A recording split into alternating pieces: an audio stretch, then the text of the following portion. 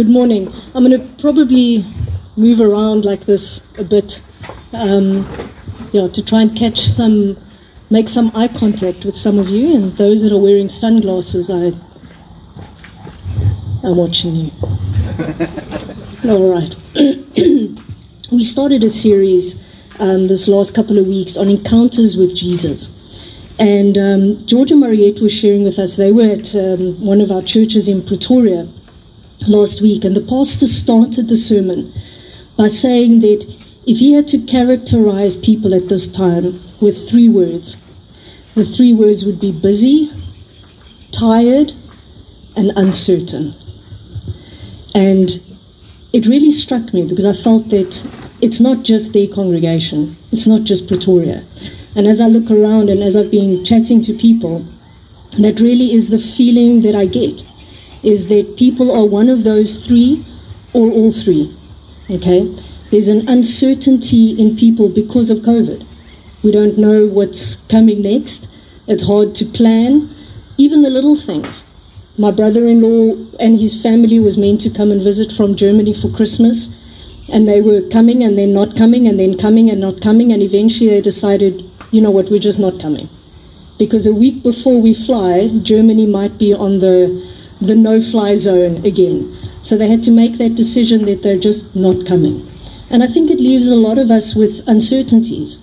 And one of the reasons why we decided to do this series was because the only answer to those 3 things, busy, tired, and uncertain, is Jesus. He's our only answer. We can't look for answers anywhere else but Jesus. And Mike started off and he looked at Jesus with what was the title? Religious. And he looked at Nicodemus and how Jesus related to the religious. Last week, Luan did an absolutely incredible sermon on Jesus with the desperate. Now, how did Jesus encounter and behave around those who were desperate? And just that deep call from Jesus, come to me when you are desperate, when you are heavy laden, and I will carry your burden for you. And for some or other reason, the team decided that I need to preach Jesus with the rebellious. I'm not sure if that's because I'm the least rebellious on the team or the most rebellious on the team, but don't ask Mike. His opinion doesn't count on that one, all right? But this morning I'm going to share a little bit on how did Jesus respond to the rebellious that he met. And as I was preparing for this, I asked myself a question. And I don't know if you've ever asked yourself that question. I hadn't until I started preparing. Sorry, the echo is quite huge. I'm hearing myself in... Thanks, guys. I asked myself this question. What is the difference between rebellion and disobedience? Have any of you ever wondered what the difference is? And I thought, okay, let me go look it up. The Oxford Dictionary says the following. Rebellion is unwilling to obey rules or accept normal standards of behavior. The person is opposed to those in authority. So that's rebellion. What does it say about disobedience? It says failure or refusal to obey rules or someone in authority. Can you hear a difference? I couldn't. And there are so many times where when we hear the word rebellion, we place it over here. Rebellion is extreme, right? Rebellion is like, when you look at the scriptures, I'll read a few scriptures just now about what rebellion means to God, but you place it like way over there. You know, it's the rebellious teenagers. It's the guys that walk around with the weird haircuts and the tattoos and the thousands of piercings, and that's the rebellious, right? But what about us every day being disobedient? It's exactly the same thing. And I want to read one of the key scriptures for us is Psalm 68 verse 6. God settles the solitary in a home, in family. He leads out the prisoners to prosperity, but the rebellious, the disobedient, dwell in a parched, dry land. And there's been so many times where I've read the scripture And the picture that comes to mind immediately of that dry, parched land is a desert. And I can think of no worse place to be than a desert. Sorry. The solitude, the emptiness, the loneliness. Desert isn't just dry and arid without the beauty that surrounds us here. But I always picture, imagine walking. You know, you get those movies where some guy gets lost in the desert and then he walks for 3 days and nearly dies and then someone rescues him and all of that. But they're alone in a desert. And God does that. God takes the solitary and he places them in family. But the rebellious will dwell in a parched, dry land. And 1 Samuel 15:23 says, "For rebellion is like the sin of divination," which is the same as witchcraft. We often read the scripture when we do victory training, and people usually sit there going, "No, my rebellion, my disobedience can't be like witchcraft." And God says it is. Our rebellion and our disobedience, he likens to witchcraft. And this is a hard word. And you're looking at me going, "You just told us how tired we are and how weary you are. Now you're telling us that we're rebellious and we're disobedient." And but hope is coming in my message. I just had to lay the foundation, okay, of what rebellion means. But God doesn't joke around when it comes to rebellion. He speaks harshly about it, and he wants us to be obedient. And you know, rebellion and disobedience isn't just breaking the speed limits or feeding the hyena over the Kruger fence. I won't look at any people in specific. See these two. Feed the hyenas over the Kruger fence. Breaking the rules, right? And sometimes we look at those rules and we go, they're just little rules. Some people live by the motto that rules are made to be broken. But every rule we break has a consequence, whether we like it or not, okay? We can break the speed limit, and chances are we won't get caught, or chances are when we're caught, we have a pretty smile, and the traffic cop lets you go. But some of us get fines, lots of fines that we then have to pay, okay? So there are consequences to all of our behavior. But we know that the God who loves us even when we rebel. But he doesn't want to leave us in rebellion. Just like Jesus' encounters with the religious didn't want to leave them in religion, and he doesn't want to leave you in a place of desperation. We don't want to be desperate Christians constantly in that place of desperation. We want to be victorious. In the same way, we don't want to be rebellious, disobedient Christians. We want to be obedient. But we all rebel, okay? We're all disobedient. I'm going to use some examples just now, and I'll bring myself into that, just in case you thought maybe I'm perfect. I'll prove you wrong in a minute, okay? I want to look at 4 examples in the Bible of where Jesus encountered rebellious people. The first one is the rich young ruler, okay? He comes up to Jesus and he says, "Jesus, how do I inherit eternal life?" And Jesus looks at him and says, first he says to Jesus, "I keep all the law." Now, where's Luzon? How many laws are there, Luzon? Loads 600 plus. And loads of laws.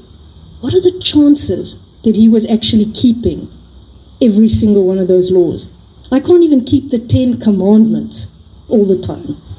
And this guy, this rich young ruler, is saying to Jesus, "Look, I've got the law sorted. I'm doing all of that. What else must I do to inherit the kingdom of God?" And Jesus says to him, "Okay, since you've got them all sorted, let's look at the first one. Love the Lord your God above everything else. So sell all your stuff." And the rich young ruler goes, "Yeah, do what?" You know, like, okay. And he walks away. He's not happy with that answer. But here he pridefully said to Jesus, I've got the law sorted. But he didn't even have the most important thing sorted, putting Jesus first, putting God first. His money, his possessions was more important to him than Jesus. Because Jesus said, sell all of that and come and follow me. Imagine having the opportunity in that day to walk with Jesus, to be one of his disciples, to follow him and learn from him. And this guy went, you know what, my stuff's more important. Thanks for the invitation, but my stuff's more important. So he rebelled. He rebelled against the truth that Jesus gave him. Jesus gave him the answer and he went, no thanks, and walked the other way. The second person I want to look at is Peter. Now we all know Peter was a hothead. Peter lived impulsively. Peter said, or shall I say, Peter spoke before he ever thought. Okay, I'm sure many of you can identify with that, where the words come out of your mouth and you go, wow, where was that God that should have been in front of my mouth at that point? Okay, but that's how Peter lived. But Peter walked with Jesus for 3 years. He knew him intimately. He was loved by Jesus. And when Jesus said to him, Peter, you are going to deny me 3 times, Peter said, no, I won't. There's not a chance I'll deny you. Again, similar to the rich young ruler, pride came in. Peter was prideful. He was saying, Jesus, you, who I know is God. Okay, Peter has already declared him as Lord, knowing everything. Jesus, you are wrong. I won't deny you. You are wrong. And so often, folks, if there's a place in your life, if there's an area in your life where you are saying, I will never fall in that sin, I will never do that, be very careful. Be very careful.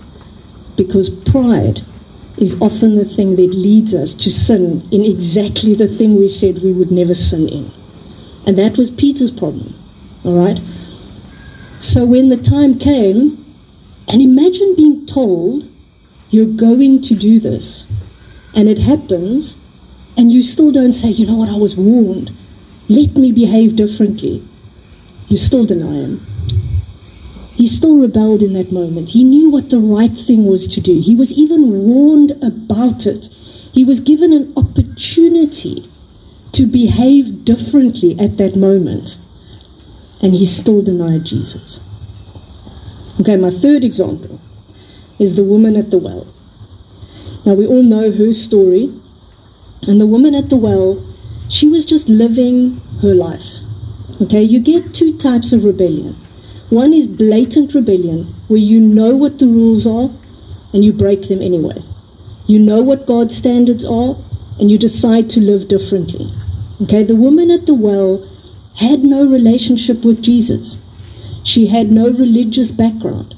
She was just living her life. We often say that we question why sinners sin. They sin because they're sinners, because they don't know Jesus. They don't know how to live differently. Okay, so the woman at the well that Jesus encountered, she was just going about her life. Okay, for her, having had multiple partners, not being married to the man she was currently with, was just part of life.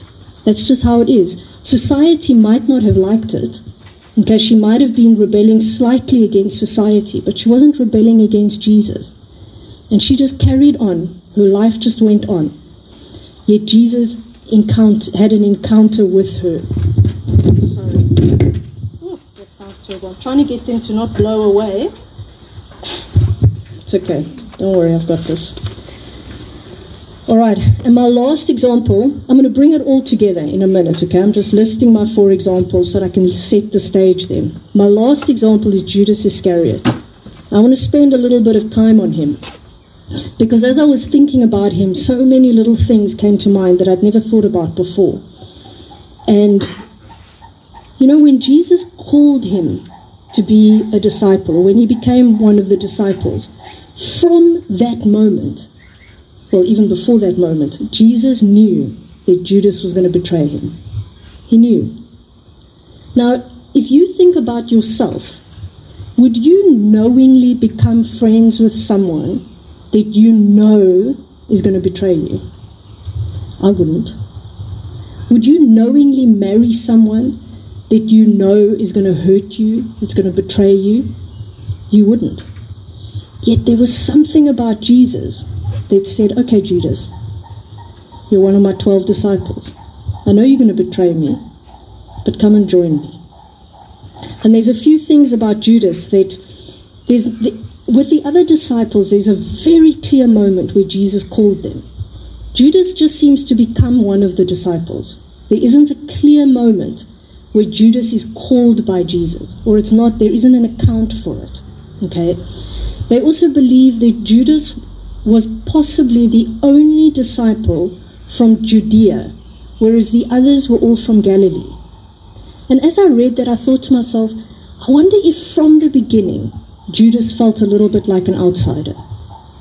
Did he feel from the beginning like he didn't quite belong to this group? These 11 guys around him had the same culture, they had the same way of doing things, and he was a little different. So did he feel that he had to prove something? Did he feel a little bit out? And you know what's fascinating is in John 12:16, John tells us something very interesting, and he says, Judas, having charge of the money bag, he used to help himself to what was put into it.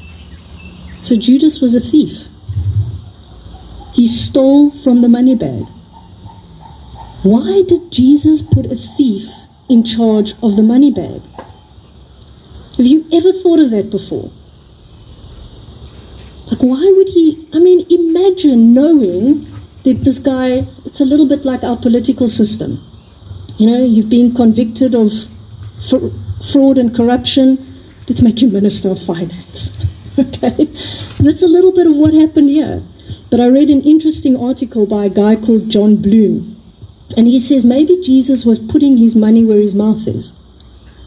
How many times did Jesus say, and I want to read this to you, don't lay up for yourselves treasures on earth where thieves break in and steal. Where your treasure is, there your heart is. You cannot serve two masters. Was Jesus maybe in that moment where he put Judas in charge, teaching the disciples a very valuable lesson about money? He knew that Judas was going to steal. So he knew that he couldn't gather up earthly treasures because Judas was just constantly lining his own pockets. And he was teaching his disciples such a valuable lesson. From the beginning, it looked like Judas was doing everything right. He was put in charge of the money, he was a disciple, he was fooling everyone. And the night Judas betrayed Jesus, Jesus said to him, go and do what you must do, but do it quickly.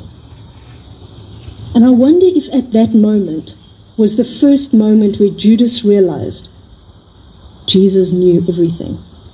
Jesus knew all along what he was going to do, that Jesus knew he was going to be betrayed, and that he knew it was Judas. At that moment, he said to him, no, go and do what you want to do, but do it quickly. So now I've mentioned my 4 examples, but I want to take a moment and I want to look at the characteristics of Jesus in each one of these encounters. Because it's easy to list the rebellious behavior. It's easy for us to look at one of these 4 and go, oh, that sounds a bit like me. But do we know the Jesus who they encountered? He never treated the rebellious any differently to anyone else. He loved them as much as he loved the others. With Peter, he even reaffirmed his love for him later. When Jesus was resurrected, he went back to Peter and he said 3 times, Peter, do you love me? Peter, do you love me? Peter, do you love me? And it was actually an affirmation of how much Jesus loved Peter. With the woman at the well, he shouldn't have even spoken to her. And for those of you who were here last week, Luan made such an incredible point where he says, Jesus went out of his way to break the rules. to meet with the desperate. And here he goes out of his way to meet with the rebellion. He wasn't allowed to speak to her. The religious law said you cannot speak to her. And not only did he speak to her, he told her the truth. He shared the truth with her. He revealed her life and said, I know what your life looks like. And because of her humility at that moment, he gave her living water. Not just water from a well, but living water. And she went off and shared it with the rest of her village. But what a moment to know my life doesn't quite meet the standard it should. And here is Jesus. And he says, I know what you've been doing, but come to me. I'll give you living water. I'll restore you. I'll heal you. He always spoke the truth in love. Even with the rich young ruler, he never said to him, if you don't sell all your possessions, you will go to hell. Turn or burn. Okay? Marlies is laughing. There are evangelists that do that. Turn or burn. We knew a guy in Joburg who literally had a coffin on the top of his car. And on both sides of the coffin it said, turn or what?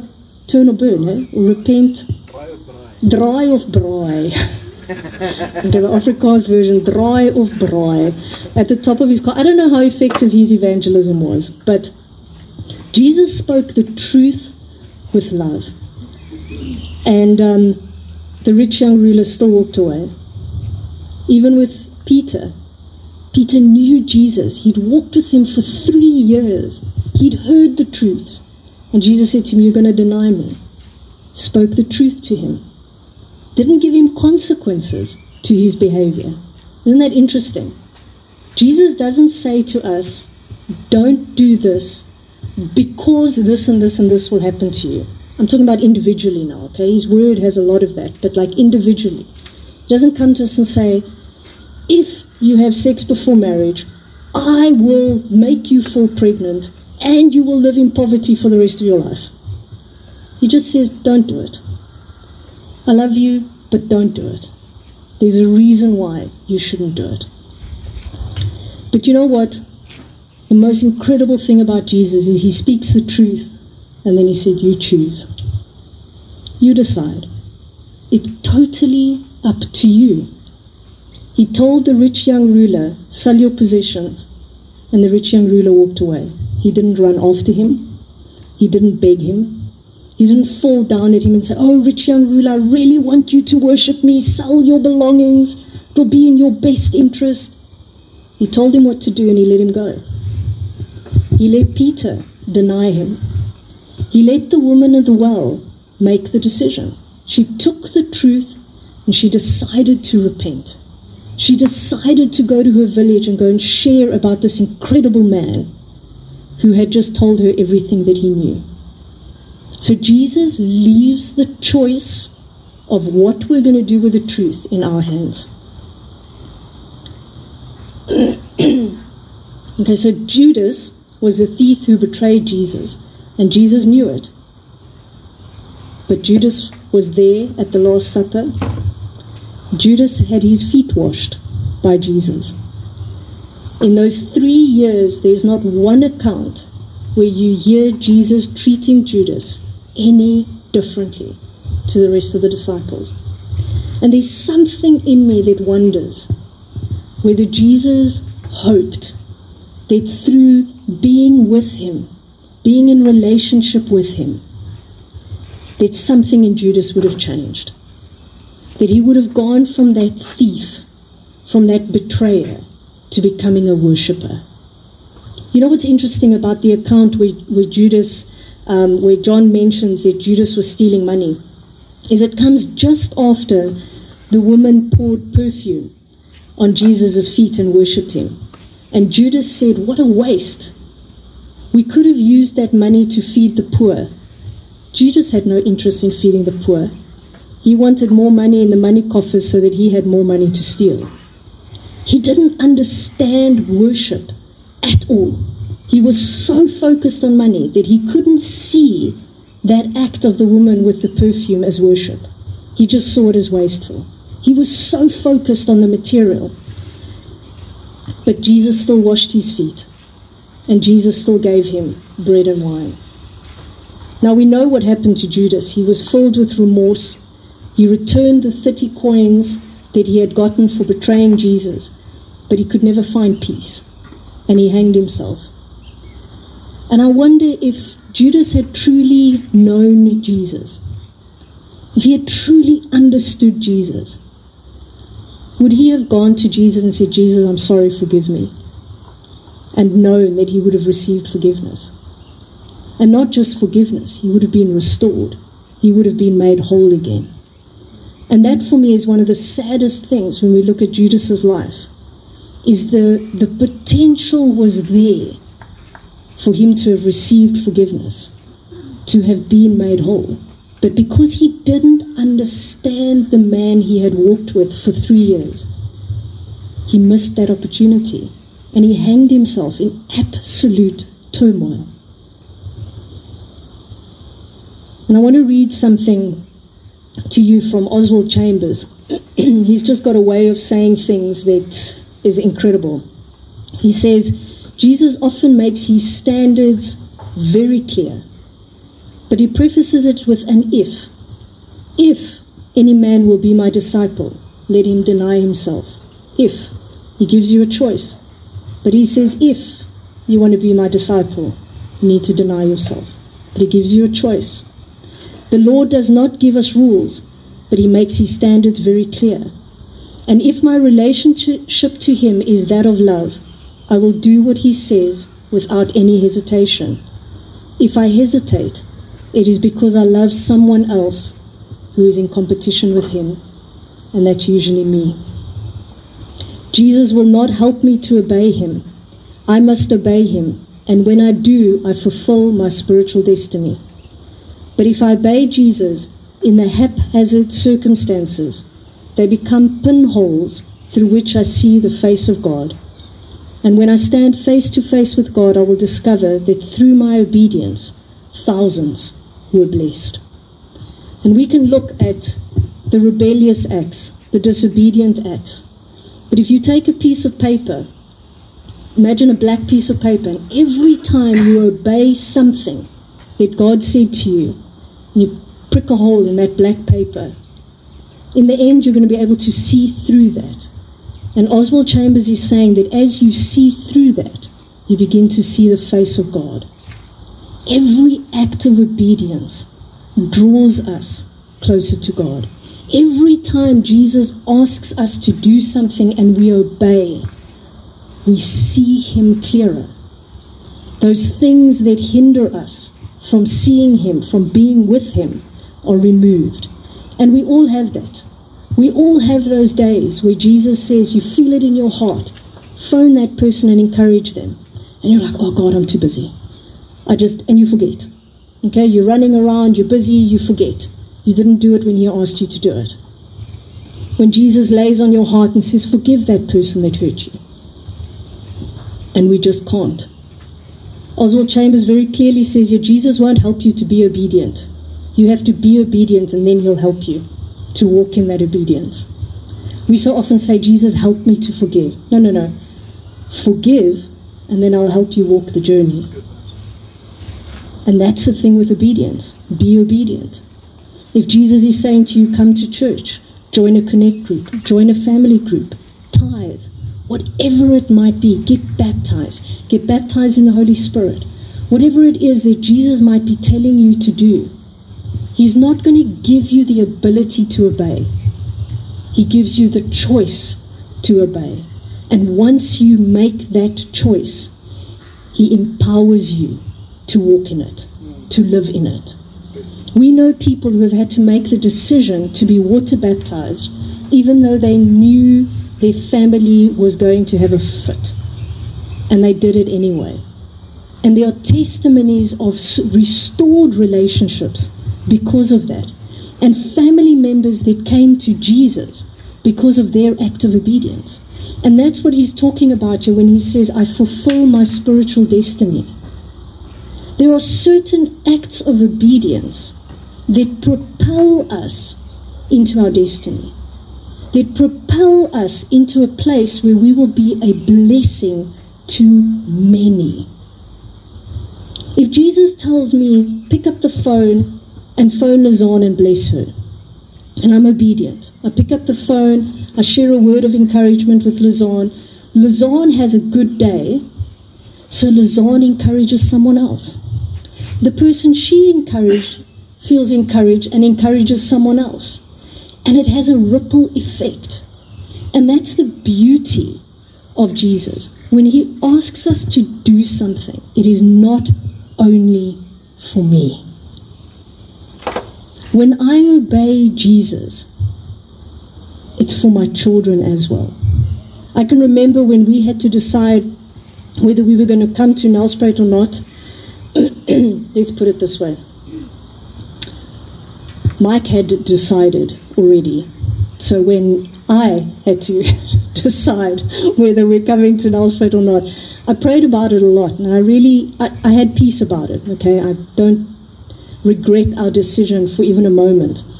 But I can remember one thought that popped into my head was our children, well, Luke especially, did not adjust well to Pretoria after we moved from Somerset West. He used to cry, I want to go home, I want to go home. And it was tough, and it was tough on us. And I just thought, oh, they're so well adjusted in their schools, they've got such good friends, and now we're going to uproot them again. How are we going to do this?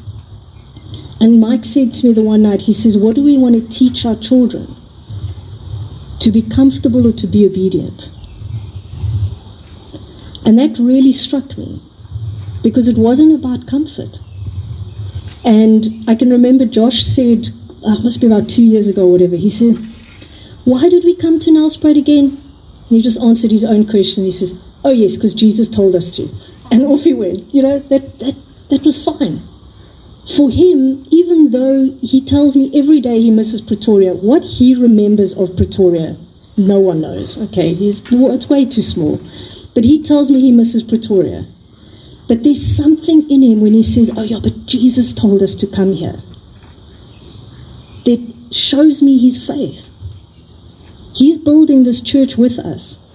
And our faith and our acts of obedience have an impact on our children for eternity. And we must remember that. So this morning, if you're here and you know God has spoken to you, maybe a few times about the same thing. If you haven't been water baptized and God has been telling you, just get baptized. And you're like, oh, but the water's cold. It's not cold anymore. Okay, it's hot now. Or, man, my family's not going to like this. Or, I'm just not sure it stands in the Bible. Come and speak to us. We could show you loads of scriptures. Just do it. Whatever it is that God is asking you to do, let's be a people that is obedient, not rebellious. But I want to say that if you're sitting here this morning and you hear yourself in the little acts of disobedience and rebellion that I've been sharing, know that Jesus loves you. He loves you so much, but he keeps beckoning you. Come to a higher standard. Come to a place where there's freedom and peace in obedience. I know how I feel if I'm being rebellious or disobedient. I don't have peace. There's this constant something that's niggling. But when I take that step of obedience, there might be other challenges, but there's peace, because I know Jesus and I are right. So this morning I want to ask you to take a moment and just say, Lord, are there places in my life where I'm being rebellious, where it's a continual rebellion, okay? Like that lady, or like the rich young ruler, Jesus told you very clearly and you've walked away. You need to turn around. You need to go back to Jesus and say, okay, Lord, I'll do this. Or are you like the woman at the well, where you've just been living your life and Jesus is saying, come to me. It's time to have a relationship with me. Or are you a follower of Christ And there's places where you have denied him, where you have been disobedient, where you've been rebellious. And he's saying, repent. He's quick to forgive, very quick to forgive. Let's not miss our opportunity to meet that Jesus this morning, the one who is ready to forgive us and restore us. So let's just take a moment and pray. And if you have any prayer needs at all, if you want us to pray for you, anything at all, okay? If you need healing, if you need restoration, if you need to make a first-time commitment to Jesus, just come forward. There'll be people here to pray for you. I'm just going to close off and pray for us. Father God, thank you for your word this morning. Thank you, Lord, that we know that in our relationship with you, there is fullness of joy. Father, we know that we can receive peace. So, Father, this morning I pray for those of us who are possibly struggling in certain areas of disobedience, of rebellion, where we've lost our peace, Jesus. I pray that we would boldly turn back to you, that we would repent, and we would take that step of obedience. And as we take that step of obedience, we would feel you flood us, where you empower us, where you enable us to do what you have called us to do, that we might fulfill that spiritual destiny that you have for each one of us, where we can be a blessing to many. Thank you, Jesus. Amen.